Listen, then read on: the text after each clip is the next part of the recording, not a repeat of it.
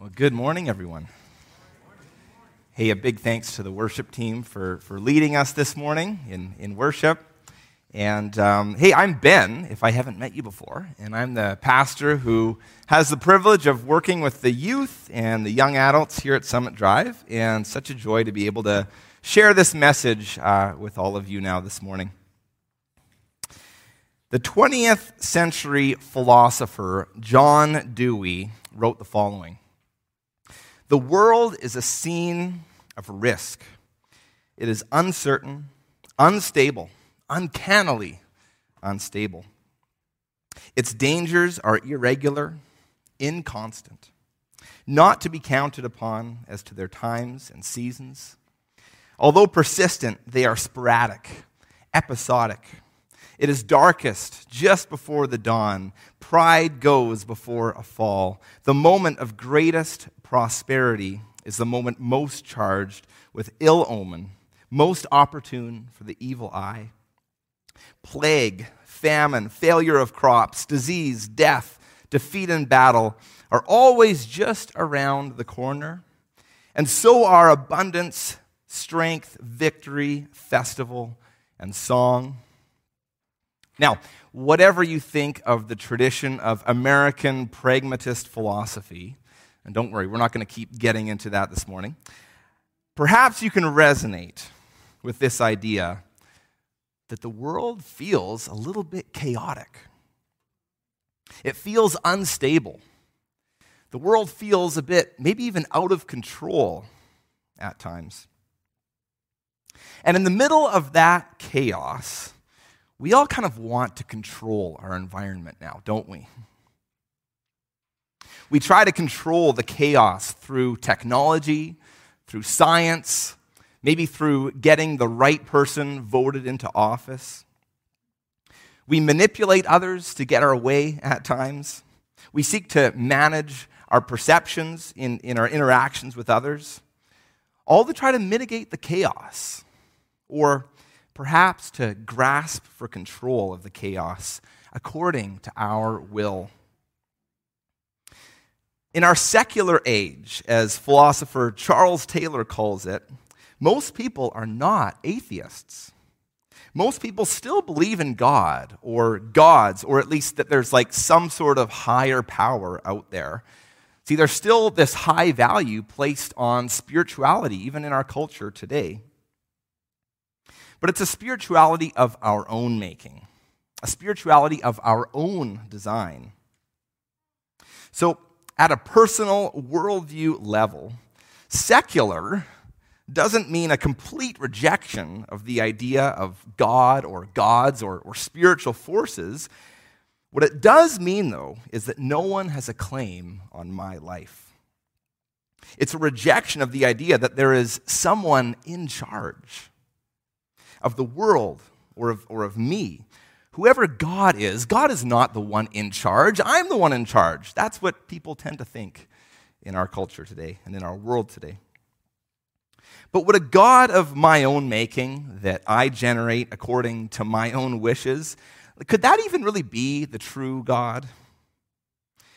I realize that it might sound kind of odd to say this today, but the Christian understanding is that there is someone else who is in control. There's someone else who is in charge of everything. And since someone else is in charge, we aren't. More, it would be out of sync with reality to even try to be. Hey, if you're joining us this morning, maybe you're newer to our community here, we're right now in the middle of this series called Come and See, Encounters with Jesus in the Gospel of John.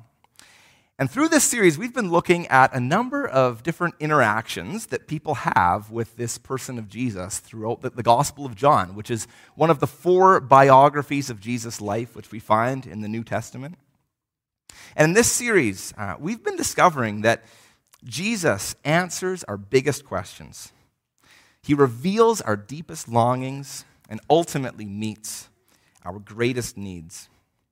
And hey, if you've brought your Bible with you this morning, if you want to open it up at this time, we're going to be in John chapter 18, looking at verses 1 to 14 this morning. That's where we're going. And let's just pray before we dive into the text. Father God, we thank you so much that by your Spirit, Father, you inspired this text to be written. And we pray that now you would give us an openness to what you want to speak to us through this text today, Father. And help us to see how this text reveals your Son, Jesus. And it's in his name that we pray. Amen. So John 18, verses 1 to 14. When he had finished praying, Jesus left with his disciples and crossed the Kidron Valley. On the other side, there was a garden, and he and his disciples went into it. Now Judas, who betrayed him, knew the place because Jesus had often met there with his disciples. So Judas came to the garden, guiding a detachment of soldiers and some officials from the chief priests and the Pharisees. They were carrying torches, lanterns, and weapons. Jesus, knowing all that was going to happen to him, went out and asked them, "Who is it you want?" "Jesus of Nazareth," they replied. "I am he," Jesus said. And Judas, the traitor, was standing there with them. When Jesus said, "I am he," they drew back and fell to the ground. Again, he asked them, "Who is it you want?" "Jesus of Nazareth," they said. Jesus answered, "I told you that I am he. If you are looking for me, then let these men go." This happened so that the words he had spoken would be fulfilled. "I have not lost one of those you gave me." Then Simon Peter, who had a sword, drew it and struck the high priest's servant, cutting off his right ear. The servant's name was Malchus. Jesus commanded Peter, "Put your sword away. Shall I not drink the cup the Father has given me?" Then the detachment of soldiers with its commander and the Jewish officials arrested Jesus. They bound him and brought him first to Annas, who was the father-in-law of Caiaphas, the high priest that year. Caiaphas was the one who had advised the Jewish leaders that it would be good if one man died for all the people. Well, I want you to imagine for a second that you were someone living in the first century, and you were someone who had heard a few things about this guy named Jesus. You heard that he had healed some people. He had worked some really, really amazing miracles. You heard that he had taught some really phenomenal stuff. And now you hear that he's been arrested, and soon he would be put to death. You might feel like this is one great tragedy. Or more than that, you might think that there are obviously powers at work in the world that are far more powerful than this person, Jesus, right? In verse 3 of our text, we see that Judas, one of the people that was in Jesus' inner circle, had betrayed him, and then he now leads this band of people to come and arrest Jesus. Judas knew where Jesus was, and as this detachment of soldiers, along with the officials from the Jewish religious leaders come together, they do so as this powerful force, ready to remove Jesus, ready to take him to be killed. Now, question, why would anyone want to kill Jesus? Why would anyone want to kill Jesus? It's a legitimate question to ask, I think. You know, for me, as I enter into conversations with people who are new to Christianity and the Bible, this is one of those questions that often comes up. Because from the perspective of most people in our culture today, Jesus was a good guy who taught us to turn the other cheek, to love and accept others. So the cross is a strange fit within the story of his life. But when we understand the context here, it starts to make a little more sense. The chief priests and the Pharisees, they are the religious leaders in Jesus' day. And to them, Jesus is not just a good guy who was teaching some nice things. In John chapter 11, right after Jesus raises his friend Lazarus from the dead, which is the story that we looked at last week, right after that happens, we see that a plot begins to take shape for Jesus to be snuffed out. If we let him go on like this, everyone will believe in him, and then the Romans will come and take away both our temple and our nation. That's what the chief priests and the Pharisees say. The fear is that if more people can continue to believe in this person, Jesus, the Jewish people, who are this minority group living within the Roman Empire, the fear is that they will lose their distinctiveness and maybe even have everything taken away from them. So why did they want to kill Jesus? Control. They want to preserve the system. They want to protect their nation. And their thought, this is the way to do it. See, Jesus threatens to disrupt their religious system. And you know what? We might also fail to respond rightly to Jesus today because he threatens to disrupt us and our lives too. As much as these religious leaders in the text might seem far removed from us today, maybe there are areas of our lives where we also want to preserve things as they are. We want to continue in a relationship, even though we know that it's not God's best for us. We decide that we'll allow Jesus into some parts of our lives, but not into every part of our lives, because if we did that, it would just seem a little too extreme or a little too difficult. Yes, Jesus is a disruptive figure who shows up and shakes things up sometimes. From one angle, it seems like the religious leaders and others involved in this event that we're focusing in on this morning get what they were hoping for. Sure enough, as we heard at the end of the passage, Jesus does get arrested and taken away. It would seem that what the religious leaders and others involved in this want is coming to fruition. It would seem that they have the power to determine Jesus' fate. It really does look like they are the ones in charge. They are the ones in control of this situation. But as we've seen in the Gospel of John so far, what if Jesus is not merely a man? What if he's not merely a religious teacher?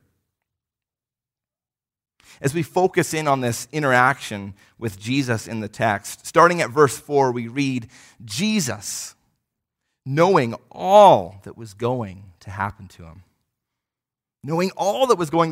him, went out and asked them, "Who is it you want?"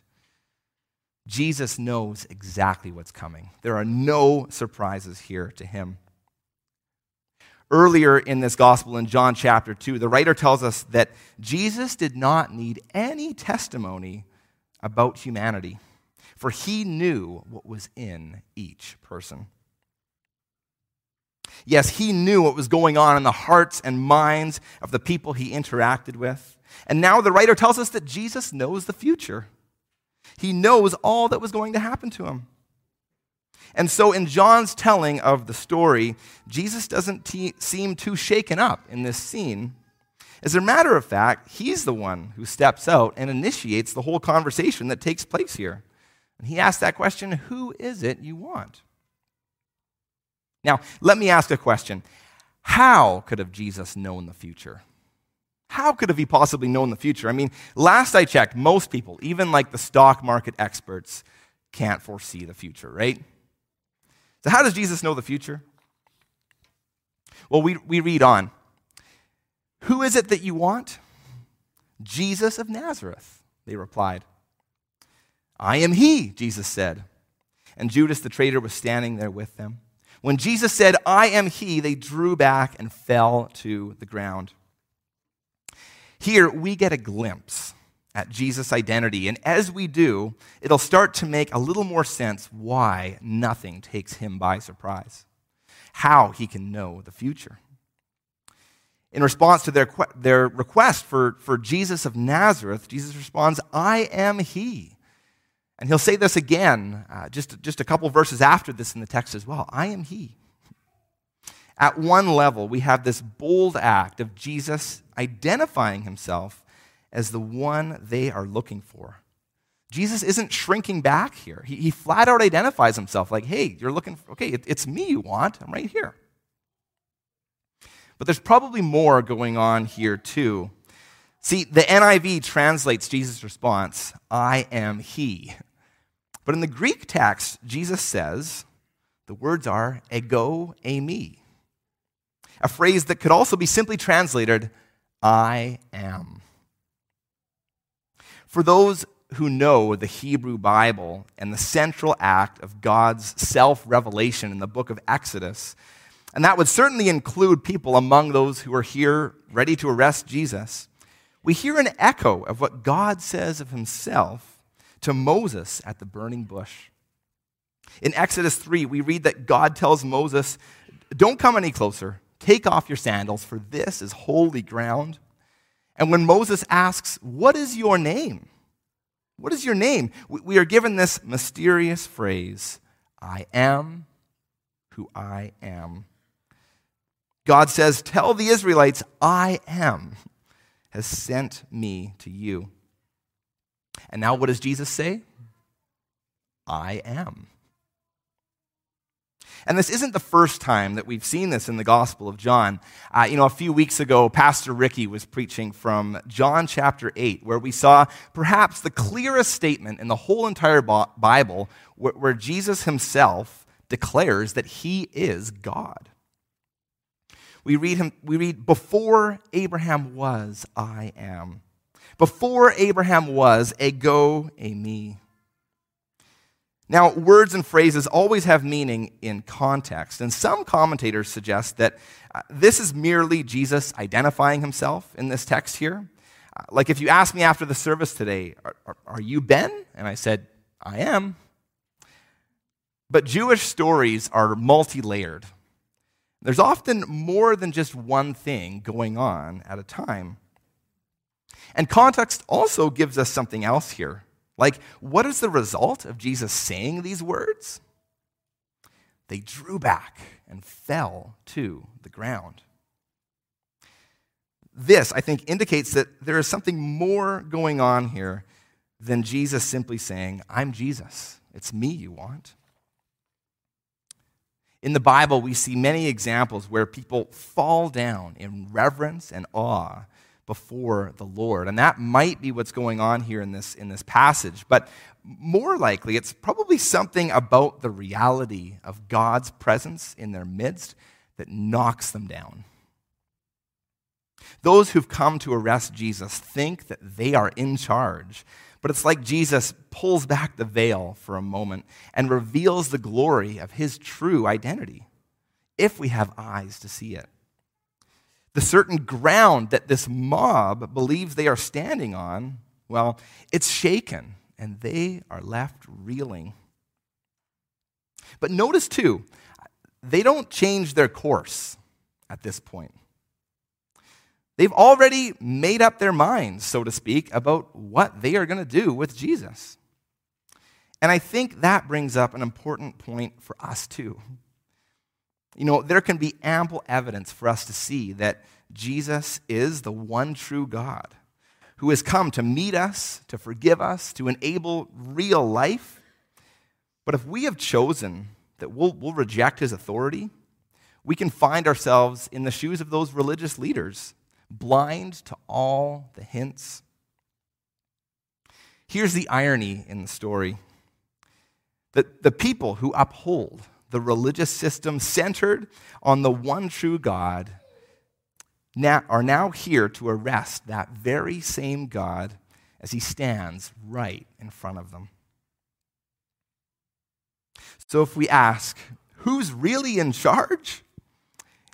Who's really in charge right here? It should be obvious that Jesus, in the midst of what looks like a chaotic moment, has his hands firmly on the wheel. Yes, he is totally in charge.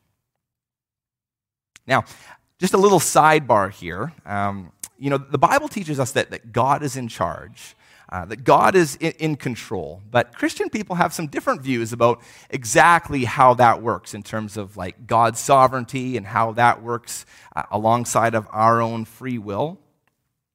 Some would say that God really is in control of like every single little thing that happens in history.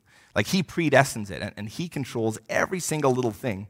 Others would say that God is ultimately working out everything toward a good end, a new, restored creation, a new creation that he has promised. But some would say that humans have real choices that shape how history unfolds as well.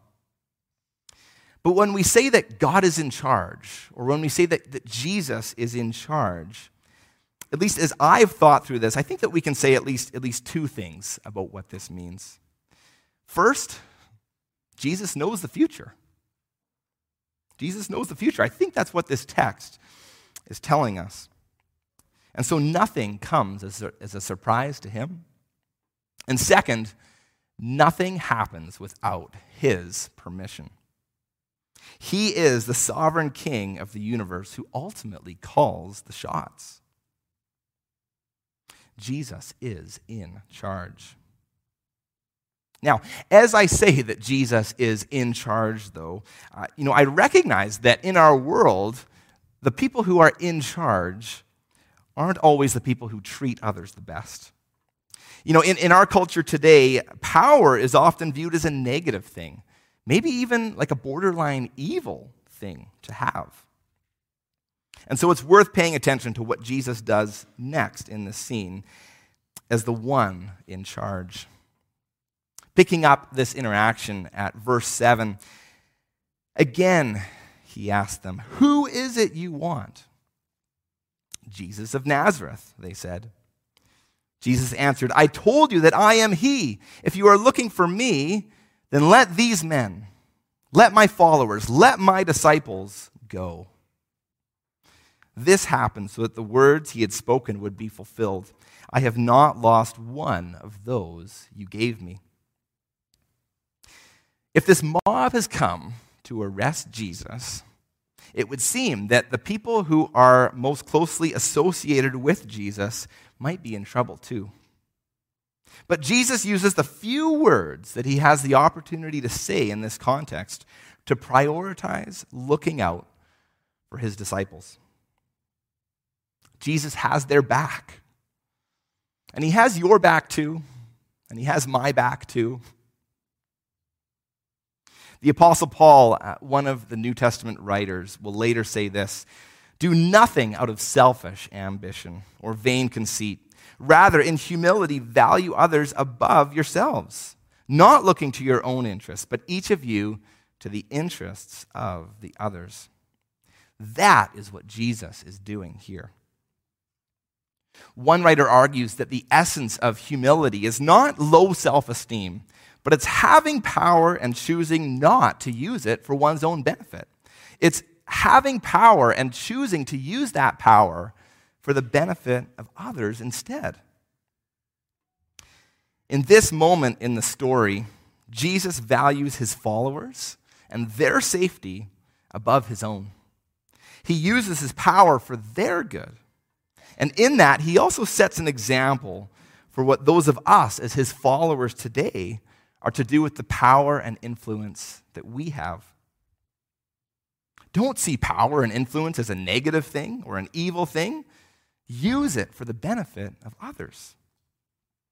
And that's what God calls each of us to here this morning even. So let me ask you, where do you have power? Where do you have influence? Where are you in a position of authority maybe even over others, or a position where you are able to bring change? What sort of means or resources do you have? Use it for the benefit of others. That's the Jesus way. So Jesus prioritizes looking out for his followers here.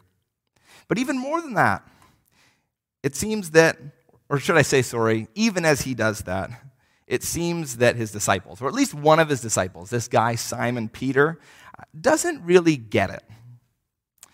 And so in the next verse we read, "Then Simon Peter, who had a sword, drew it and struck the high priest's servant, cutting off his right ear."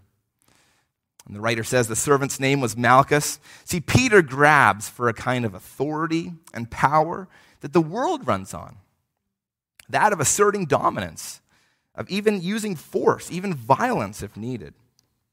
Oddly enough, Peter here, whom, we'd think that he's like one of the good guys, like he's on Jesus' side here, right? So he's one of the good guys. Well, he's actually acting in a way that's surprisingly similar to those who've come to arrest Jesus.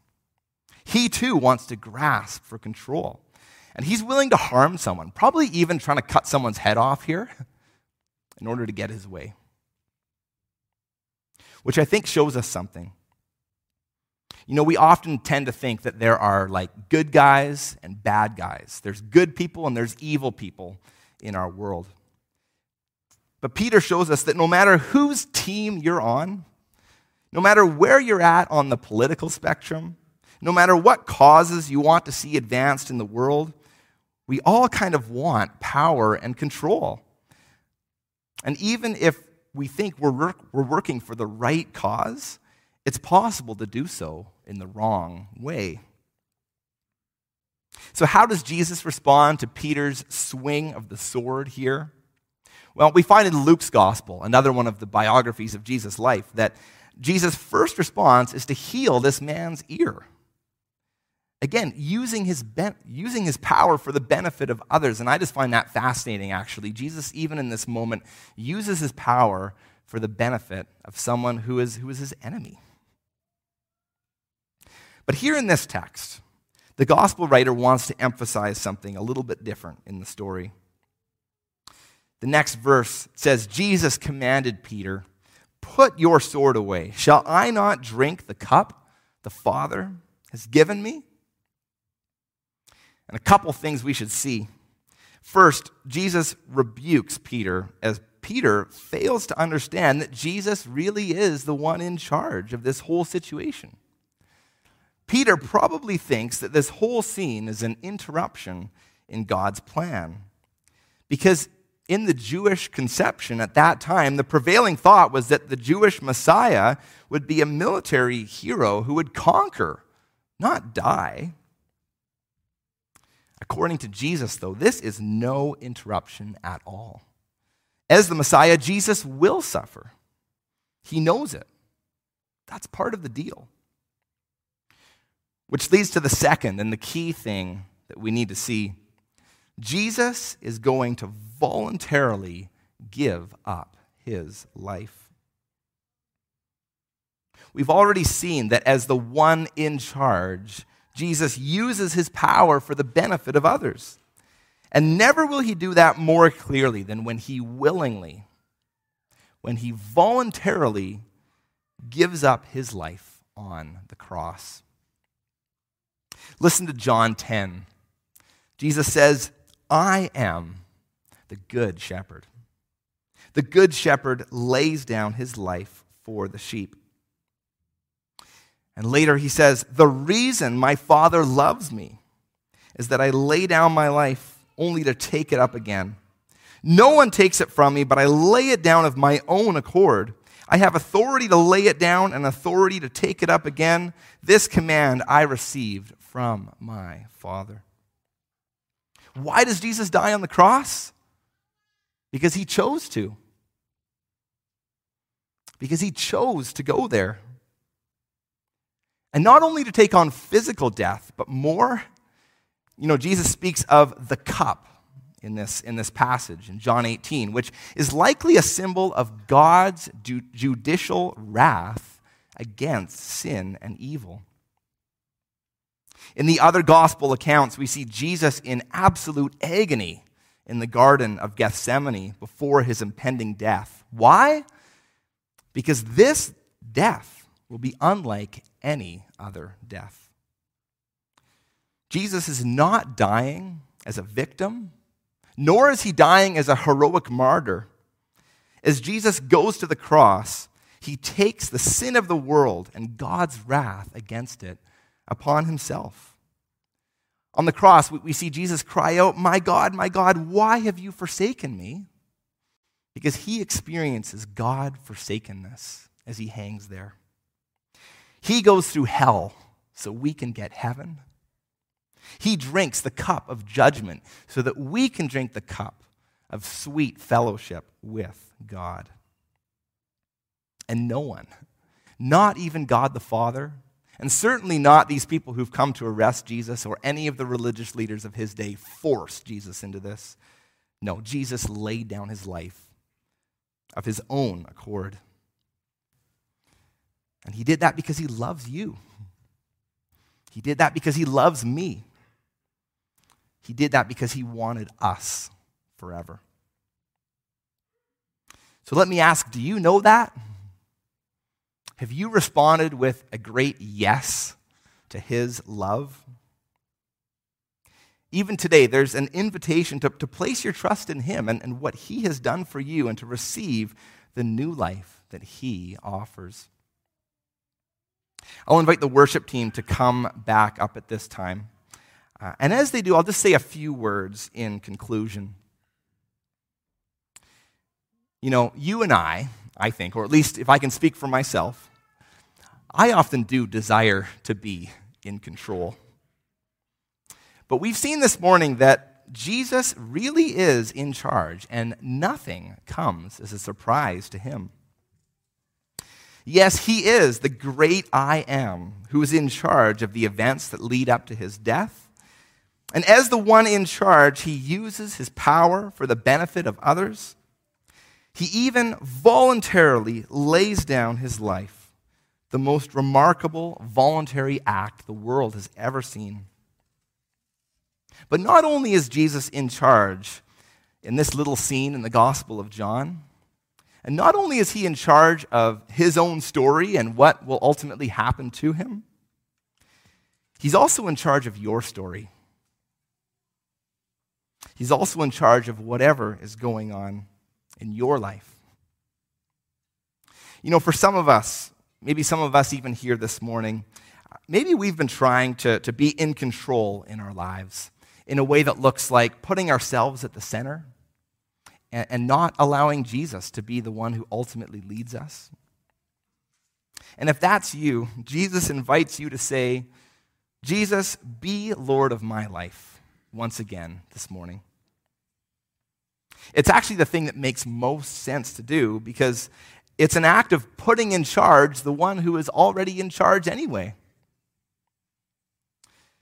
For others of us here this morning, maybe we're going through something really, really tough right now. Maybe we're going through a season of our lives, or we're just in a moment right now where we're just finding it really hard to trust God.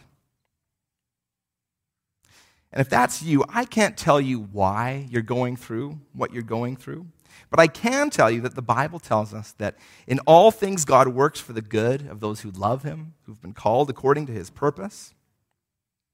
Know that Jesus is in charge, and there is nothing that can knock him off the throne.